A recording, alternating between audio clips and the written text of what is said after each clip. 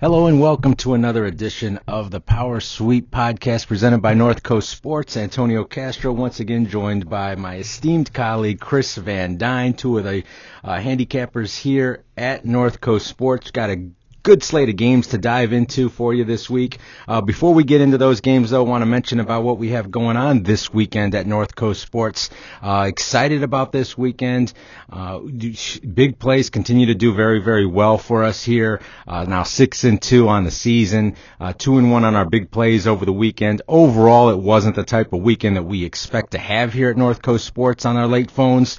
But want to remind everybody, the last time we had a disappointing weekend, which was a few weeks ago in September, we bounced back the very next week and went a combined 11-1 on our late phone plays the very next week. So don't want to have you guys get discouraged out there off of a bad weekend. Remember, gambling is a marathon.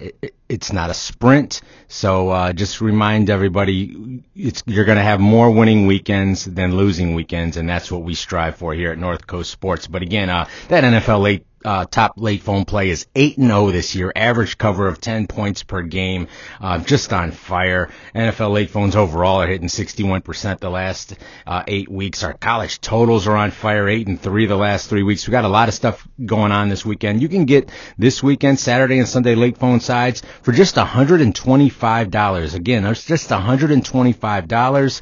We're going to have probably, I would say, at least 11 star-rated plays going between Saturday and Sunday, so you don't want to miss that. You can go online to our website at ncsports.com, or you can give us a call in our office, absolutely toll-free, 1-800-654-3448. Get all that information for our late phone packages this weekend. Definitely jump on board. We are very excited. November is always our best month because being a football and football-only handicapping service, we don't concentrate any bit on basketball, hockey, any of the other sports going on right now. We are football and football only, and that's why we do so well in the month of November and throughout the bowl season into the Super Bowl as well. All right, enough about what we have going on this weekend. Let's talk about college football, and in particular some of the games that we've picked out for this weekend. I like the slate of games, Chris, that we've got going on. Now, for our SEC game, we didn't want to go into the main matchup of the weekend, obviously LSU and Alabama. Everybody's talking about LSU and Alabama. We thought it would be a little bit of overkill on that game, so we wanted to go a different route. Another key game in SEC play. It's going to be a big factor in determining who takes on the winner of the LSU-Alabama game in the SEC championship game. Of course, I'm talking about another matchup of two top 10 ranked foes. Number 6 Georgia taking on number 9 Kentucky. When was the last time you heard that, Chris? Number 6 Georgia against number 9 Kentucky. Just seems weird saying it. Both teams coming in with a same record, 7-1 overall, 5-1 in the SEC. Both of them are even against the spread, 4-4. Line opened up at Georgia laying 9.5. A little bit of early money, Chris, on Kentucky, interestingly enough. That line has dropped to half a point. It's down to now 9. And when looking at this game, Chris, obviously the winner controls her own destiny in terms of making that SEC title game, like I mentioned. When you look at Kentucky, I mean, the main thing about this team, why they're ranked number 9 in the country, is their defense. I mean, just been tremendous. They're holding their opponents to 120 yards per game below their season average, which is just a phenomenal statistic. But, Chris, when I was breaking down the numbers for Kentucky, and this isn't a slight on them, I'm just breaking it down and providing data here. The average offense they faced is only the number 53 offense in terms of offenses gaining more yards than what their opponents are allowing on average. So they haven't faced particularly very good offenses in a week in and week out basis. Georgia will bring in a very, very solid physical offensive front that I'm interested to see how Kentucky can handle. Obviously, Georgia has Jake Fromm and Elijah, the real deal, Holyfield, his son. So you gotta love that. And they have our number 19 offense in the country. They average 78 yards per game, more than their foes allow. So I do give the offense versus defensive edge to Georgia in this game. And then I looked at the experience, Chris, and you can't discount the fact that Georgia's been in these type of games. I mean, just last year alone, they were in these type of games. They have no pressure on the road. Kentucky's playing at home. Obviously, the pressure is on them. They've never been in this type of situation. I think Georgia, the line is 9. I'm saying Georgia can win this game by 2 touchdowns. But you're the SEC expert. Am I wrong? Am I right? Am I crazy? Am I loony? Am I on point? You tell me. You're the expert here. Well, you're right about one thing. Who would have thunk that this game would likely decide the SEC East? And for Kentucky, it does decide the SEC East for them. If Kentucky wins this game, they're gone. They're going to the SEC championship, playing with the winner of that Bama and LSU game. And that's something that's hard to fathom. We did think that Kentucky was improved, but this is more than we expected from the Wildcats. Got to credit Mark Stoops for the job that he's done there. Georgia's off that big win over Florida. It was a 19-point win in the game formerly known as the Cocktail Party. That was a closer game than the final score indicates. Georgia did outgain the Gators by 154 yards, but that was a closer game going into the fourth quarter. Florida was in the game, gave away some points. Georgia didn't really have total control of it till the very end when they added some touchdowns. Georgia's defense, very excellent, but their offense has been the key, averaging 78 yards per game, more than their opponents are allowing, number 19 in offense. So they've got the offense to move the ball, and I think that one of the big things in this game is the quarterback edge for Georgia. Jake Fromm, a much more stable and reliable quarterback in a big game than Terry Wilson for Kentucky, who's only got a 5-to-6 ratio. More of a running, athletic quarterback, not a very good pass. He's completing a decent percentage. I believe it's 64%, but not a guy you really want throwing the ball. You know, you saw a couple weeks ago against Texas A&M when they struggled to get past midfield. They never actually ran a play from the other side of midfield other than in overtime. And Wilson also took a bad sack in that overtime when it kind of knocked him out of field goal range and the ball ended up going off the crossbar. So had he not taken that 8-yard loss on third down, A&M or Kentucky might have been able to force the next overtime. So I feel like Kentucky's a little bit disadvantaged at quarterback. I also feel like Georgia's running game is starting to gain a little bit of an edge. You mentioned Holyfield. Well, the guy coming into this year that was expected to be the guy that picks up the pieces from losing Nick Chubb and the other backs they've had in the last couple years, DeAndre Swift, finally looked like the guy that he was projected to be, had 120 yards last week. So you got to like that running game with Holyfield and Swift carrying the torch. Fromm gives them that quarterback edge, 16-to-4 ratio. I just can't, in my mind, say Kentucky is going to the SEC championship game. So I'm with you. I think Georgia wins this game, and I think they win it by the defense controlling Wilson, not letting him make plays. Benny Snell's been held to under 100 yards 3 of the last 4 games, so their offense is struggling a little bit. And I think the Dogs get it done, like you said, by about 2 touchdowns here on the road. All right, moving along to the West Coast, we want to take a look at 2 of the more disappointing teams in the FBS this year because coming into the season, I think both of these teams were on everybody's radar, especially the Washington Huskies as far as making a playoff appearance. But I'm talking about Stanford, of course, making the trip to Washington. Stanford comes in at 5-3, just 3-2 in the Pac-12. Washington 6-3 has already lost twice in the Pac-12 at 4-2. Stanford 4-4 against the spread. Washington, get this, Chris, 2-7 against the spread. Not normally what you see out of a Chris Peterson coach team. Usually they do well not only on the scoreboard but against the Vegas odds as well. This game opened up as Washington laying 9. It's now up to Washington laying 10. So it's a double-digit line for Washington in this game. And when I broke this game down, I look at Washington. They're struggling But they are expected to get the return of their key running back, Myles Garrett. He's missed the last 2 games with a shoulder injury. He is expected to be back this week. Right, the last 2 games he's missed. And yeah, Myles Gaskin. Did I say something else? Myles Garrett. Oh, I said Myles Garrett. I'm sorry. I'm thinking the Browns. Browns fan. Yeah, well, the Myles thing got me. Myles Gaskin, of course, is what I'm thinking of. But he's coming back this week, and which is just in time, Chris, for this Washington offense, because struggling a little bit. Jake Browning, of course, the quarterback's going through a little bit of a rough patch. He was benched last week. No quarterback controversy there. Chris Peterson has come out and said that Jake Browning is the starter.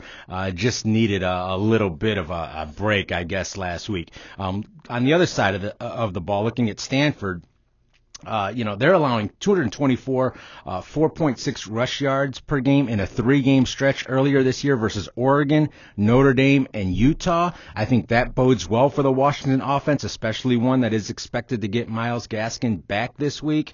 The Cardinal come in off of an emotional loss. They blew a 2-touchdown lead last week at home versus Wazoo. Now they have to go on the road off that emotional loss. I don't like that situation. I think Washington is in a must-win situation here. They're at home. I think they're the more complete team. I'm not afraid to lay the double digits with the Huskies, Chris. I'm going to say Washington can come back at home, beat Stanford by about the same margin as I picked Georgia to beat Kentucky, 2 touchdowns.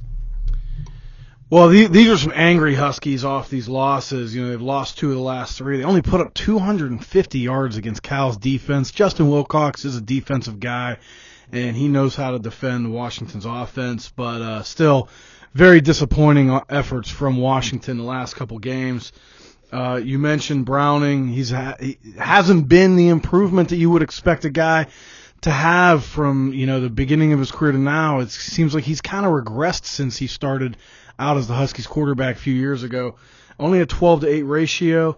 Getting Gaskin back will be huge for Washington. They need that spark plug in the offense. They've still been running the ball okay without him the last couple games, but not last week against Cal.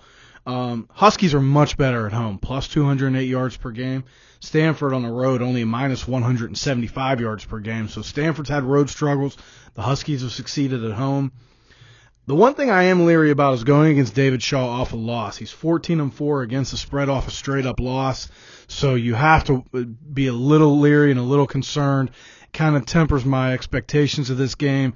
I do like Washington. Stanford's lost 3 of their last 4, and they've gotten thrown on a lot in those games. 345 pass yards given up in 3 of their last 5, coming in with our number 72 pass efficiency defense.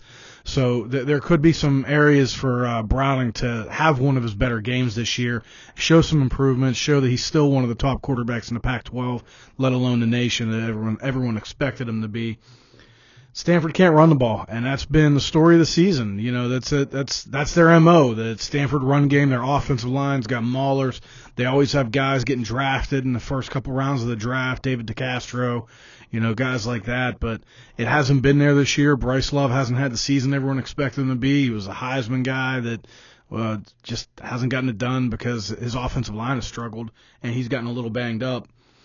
I'll take the Huskies at home, but be mindful. David Shaw does very well off losses, and I still think that the Huskies will cover, like you said. Could be by about 2 touchdowns, but I'm a little leery on Stanford coming off that loss. Very good stuff there. All right, let's move along to our next game. 2 of the more surprising teams will go from 2 of the disappointing teams in the FBS this year to 2 of the more surprising teams this year. May not be that much of a surprise that Notre Dame is ranked number 4, but not a lot of people had them, let's be honest here, going this far into the season, remaining undefeated, and definitely being among the top 4 teams in the playoff so this late in the year. Notre Dame 8-0, of course, ranked number 4, going on the road, making a short trip to the Chicago area, taking on Northwestern, who was a surprising 5-1 in the Big Ten, 5-3 overall, first place in the Big Ten in their side of the division, and they've never in the Big Ten West, and they've never been in this situation before. So Northwestern coming in, line opened up as Notre Dame laying 8. A lot of early money on the Irish, Chris. They're up now to a 9.5-point favorite in this game in Evanston on the road.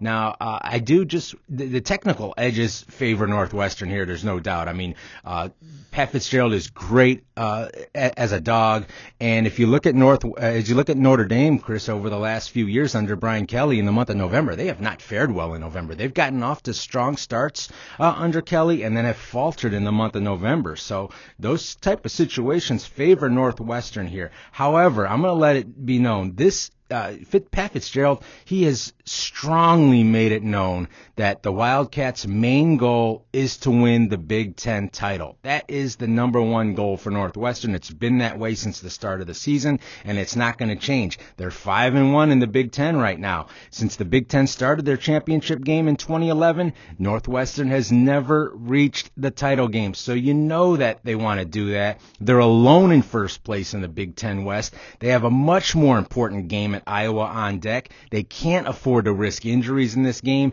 Notre Dame, they've won 4 out of their last 5 games by 21 or more points. I like the Irish here. I'm not afraid of laying that 9.5. I know it goes against the technical edges here that Northwestern brings, but I just see Northwestern having the bigger, more important game on deck. They want a Big Ten title. I see Notre Dame being able to take control of this game. And then I'm not going to say Northwestern's going to quit down the stretch, but I just think they're just going to kind of take it easy and almost go into relaxed mode going into next week's bigger game. I got Notre Dame winning this game by a minimum of 2 touchdowns. I had a conversation about Notre Dame a couple weeks ago with a couple of my good friends that are big Irish fans since they were kids. And I was just telling them I don't necessarily buy Notre Dame as a national title contender. Sure, they are going to contend for the playoff spot because there's a good chance they do go 12-0. You know, the schedule down the stretch. Frankly, the teams have been disappointing that they've got it coming up. You know, Florida State and USC just not their typical selves this year. And the reason I'm a little leery on Notre Dame, the defense is stout. They're only allowing 3.9 yards per carry, holding opponents to 72 yards per game below their average, which is excellent. You know, they're number 26 in the country there. My concern is a little bit with Ian Book, 77% completions, 13-4 ratio. But I looked a little closer, and he's faced since he took over as a starting quarterback, our number 115, number 72, number 99, number 92, and number 122 pass efficiency defenses. Those are some of some of the 5 worst or below average pass defenses you're going to find in a 5-game stretch. So I need to see him succeed against a better team, a better pass defense. You know, he hasn't done it against anybody that really has a pulse in the secondary and defensively. Northwestern, number 62 pass efficiency D, so it's not like it's going to happen this week. I think Book has the edge on them. I think he's still going to have a good game. Dexter Williams has been excellent for Notre Dame ever since he came off that 3-game suspension to start the year. He's been running all over everybody. Northwestern, only minus 3 yards per game at home. Losses to Duke and Akron at home. So they're not dominating at home like you would maybe not necessarily expect Northwestern to do, but a little disappointing at home to say the least. Also had a close win against Nebraska. Again, a team that you would expect them to play a little better against. And could have easily lost that game. Clayton Thorson has 10 interceptions this year. That's a big concern for me. Notre Dame's got our number 18 pass efficiency D, so there could be some balls going the other way. And if Thorson can't control that, if he makes those mistakes against his secondary, then that's going to be bad news for Northwestern. And I don't think they're a team that can maintain staying close in a game if they're turning the ball over. So I'm going to take the Irish here by a couple touchdowns. Yeah, and Thorson has had much more on his plate this year without the ability of a run game for Northwestern there, just to throw that in. All right, let's move along to the Big 12 now. Huge game in the Big 12 this week. Top 25 matchup with Big 12 title game aspirations on the line. Of course, I'm talking about number 13 West Virginia going on the road, going to Austin, taking on the number 17 ranked Texas Longhorns. West Virginia comes in 6-1. Texas is 6-2. Both are 4-1 in the Big 12. West Virginia 5-2 against the spread. Texas just 3-5 against the spread. They're not in their familiar dog roll. What do you know? Texas opens up this game 2.5-point favorite. Early money on the Mountaineers, down to 1.5. For this game now. So it's basically almost a pick 'em. I mean, it's basically just Texas has to win the game, nearly. But again, as I mentioned, the winner of this game controls their own destiny to reach the Big 12 title game. I mean, honestly, this could become a prequel to the Big 12 title game, to the Big 12 title game. They could both reach the game still, even though one loses in this game. Not likely, but it could happen. When looking at this game, Texas, they get the quarterback, Sam Ehlinger. He's now 3 weeks removed from that shoulder injury that he had against Baylor. I think he's going to get close to 20 rushing attempts this week. He's a physical type of quarterback that can run the ball through in the middle, can also, has the arm to throw the ball as well. True, typical dual threat quarterback that Tom Herman likes in his offense. I look at West Virginia. They allowed 244 yards, rushing yards per game, 5.2 yards per carry. At Iowa State, when they were held to only 9 first downs and 152 total yards in that game on the road at Iowa State. I think Texas is going to enter this game full of pent-up anger. And I can't get that Iowa State loss out of my head for West Virginia. It's still right there at the forefront. That was their last road game, going back on the road. I like Texas here. I think that last week's results are kind of moving this line in West Virginia's, down in West Virginia's favor, obviously. But I think, the early money, I should say, going on West Virginia. But I think this does Texas backers a favor because obviously you're not laying as many points. I think Texas is going to win. Hook 'em horns. I got Texas winning this game by over a touchdown. I don't think they're going to have a problem covering this game. Well, West Virginia does have extra rest coming off that big win against Baylor, and Will Grier looked rejuvenated. He did have 2 straight poor performances. Let's not forget there were signs that West Virginia was having some problems when they struggled to put Kansas away the week before they played Iowa State. So there were some telltale signs that West Virginia might be running into some problems, and then they more than ran into problems when they played the Cyclones because that was just a awful performance by the Mountaineers that you did not expect. Keontae Ingram, 5.9 yards per carry for Texas. He could be a difference in this game. I think he needs more carries. He seems like a guy that when he touches the ball, things happen. Get him the ball more, and I think it'll be good things for Texas. Longhorns are plus 65 yards per game at home, so they're controlling things at home. West Virginia is minus 160 yards per game on the road, mostly because of that lopsided Iowa State loss. So they've had a little bit of struggles on the road. We haven't seen an effort from Texas like they gave versus Oklahoma. Seems like they step up in big games. This is a big game. Tom Herman at Texas, 5-2 against the spread, coming off a straight-up loss. Well, they lost last week, so I like the Longhorns here. I'm like you. I think around a touchdown, maybe a little more. And I definitely am not scared off by only laying 1.5. All we're asking for is Texas to win at home. I think that's a good bet. I know Will Grier's on the other side, but I think the Longhorns defense does enough to stop Will Grier from beating them. And for our final top 25 matchup of the week that we're going to look at this week, let's go to the Big Ten, Chris, and let's look at number 14, Penn State, going on the road to Ann Arbor, taking on the number 5 ranked Michigan Wolverines. Of course, Penn State comes in at 6-2, just 3-2 in the Big Ten. Michigan, 7-1 overall, 5-0 in the Big Ten. Penn State 4-3-1 against the spread, while Michigan is 5-3 against the spread. Now, this line opened up Michigan, double-digit favorite, laying 10, early money on the Wolverines. It's now up to 10.5, so a little bit of early money there. I got to tell you, Chris, this is the revenge tour this year for Michigan. The players, the coaches, they haven't been shy in letting everyone either associated with the program or not associated with the program know that this is their revenge tour. They took care of business versus both Wisconsin and Michigan State already this year, not only on the scoreboard, but they also covered against the Vegas line as well. Penn State, they were outgained by Indiana by 137 yards 2 weeks ago. they were held to 16 first downs and 312 yards versus Iowa last week. Michigan has the number one defense in the nation.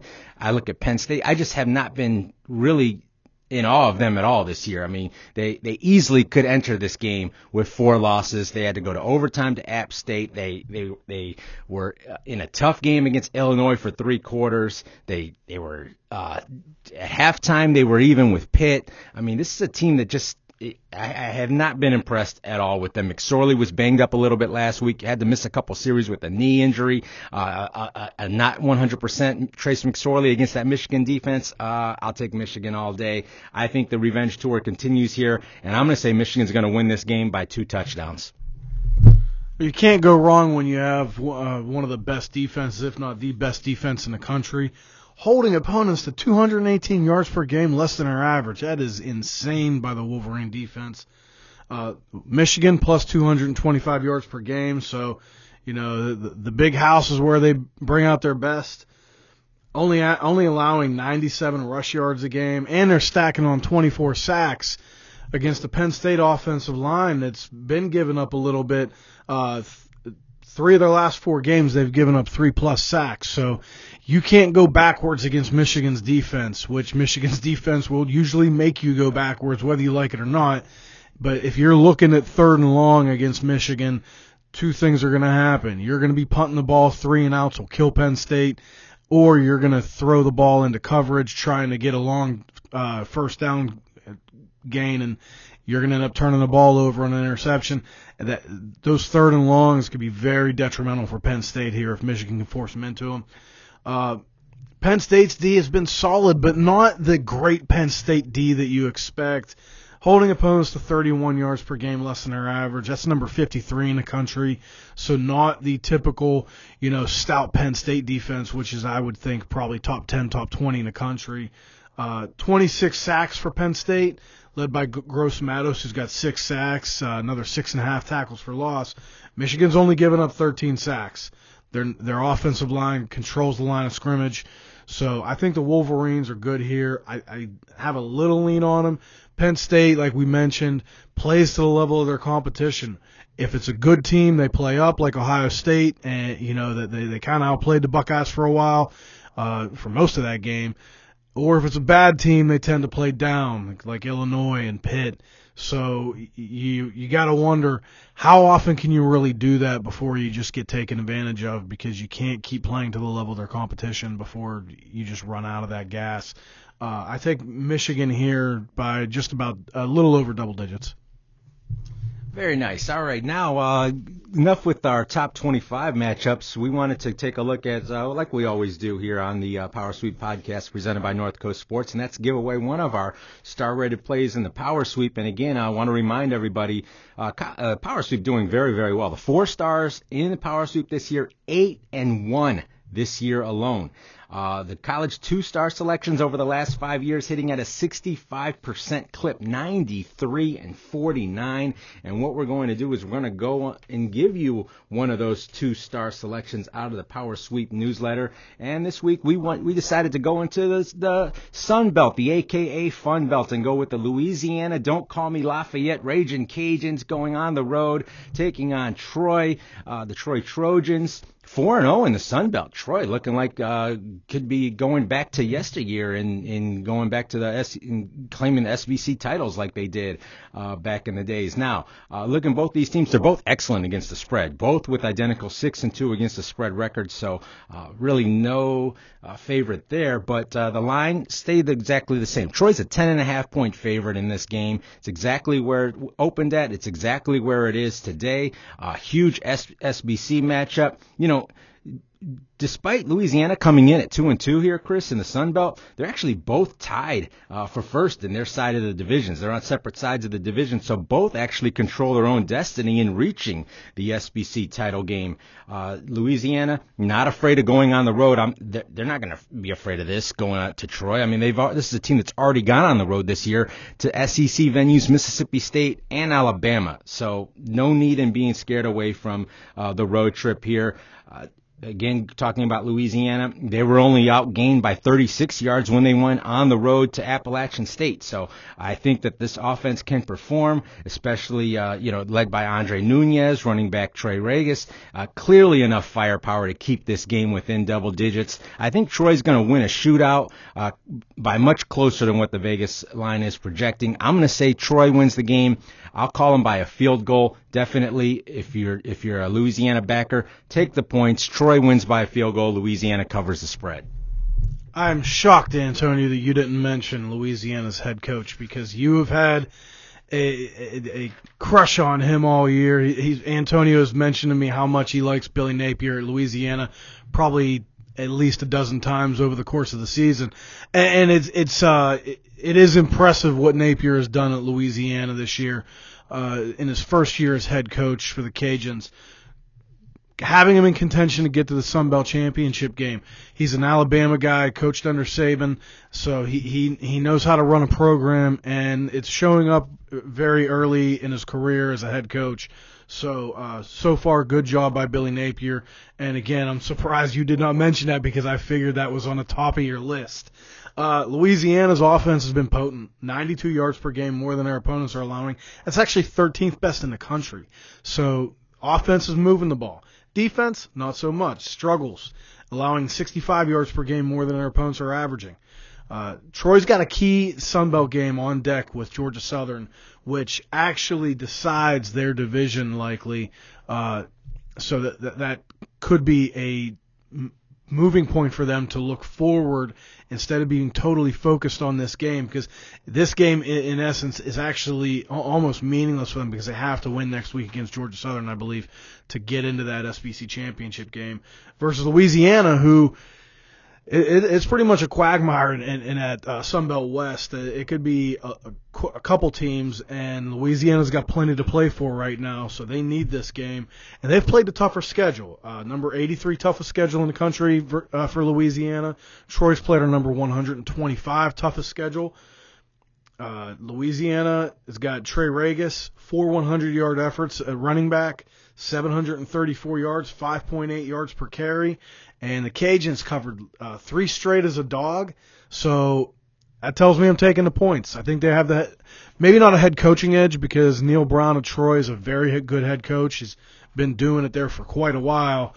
But I think that the coaching edge is negated a little bit by Napier, and they play well as a dog, so I'll take the Cajuns. Red hot.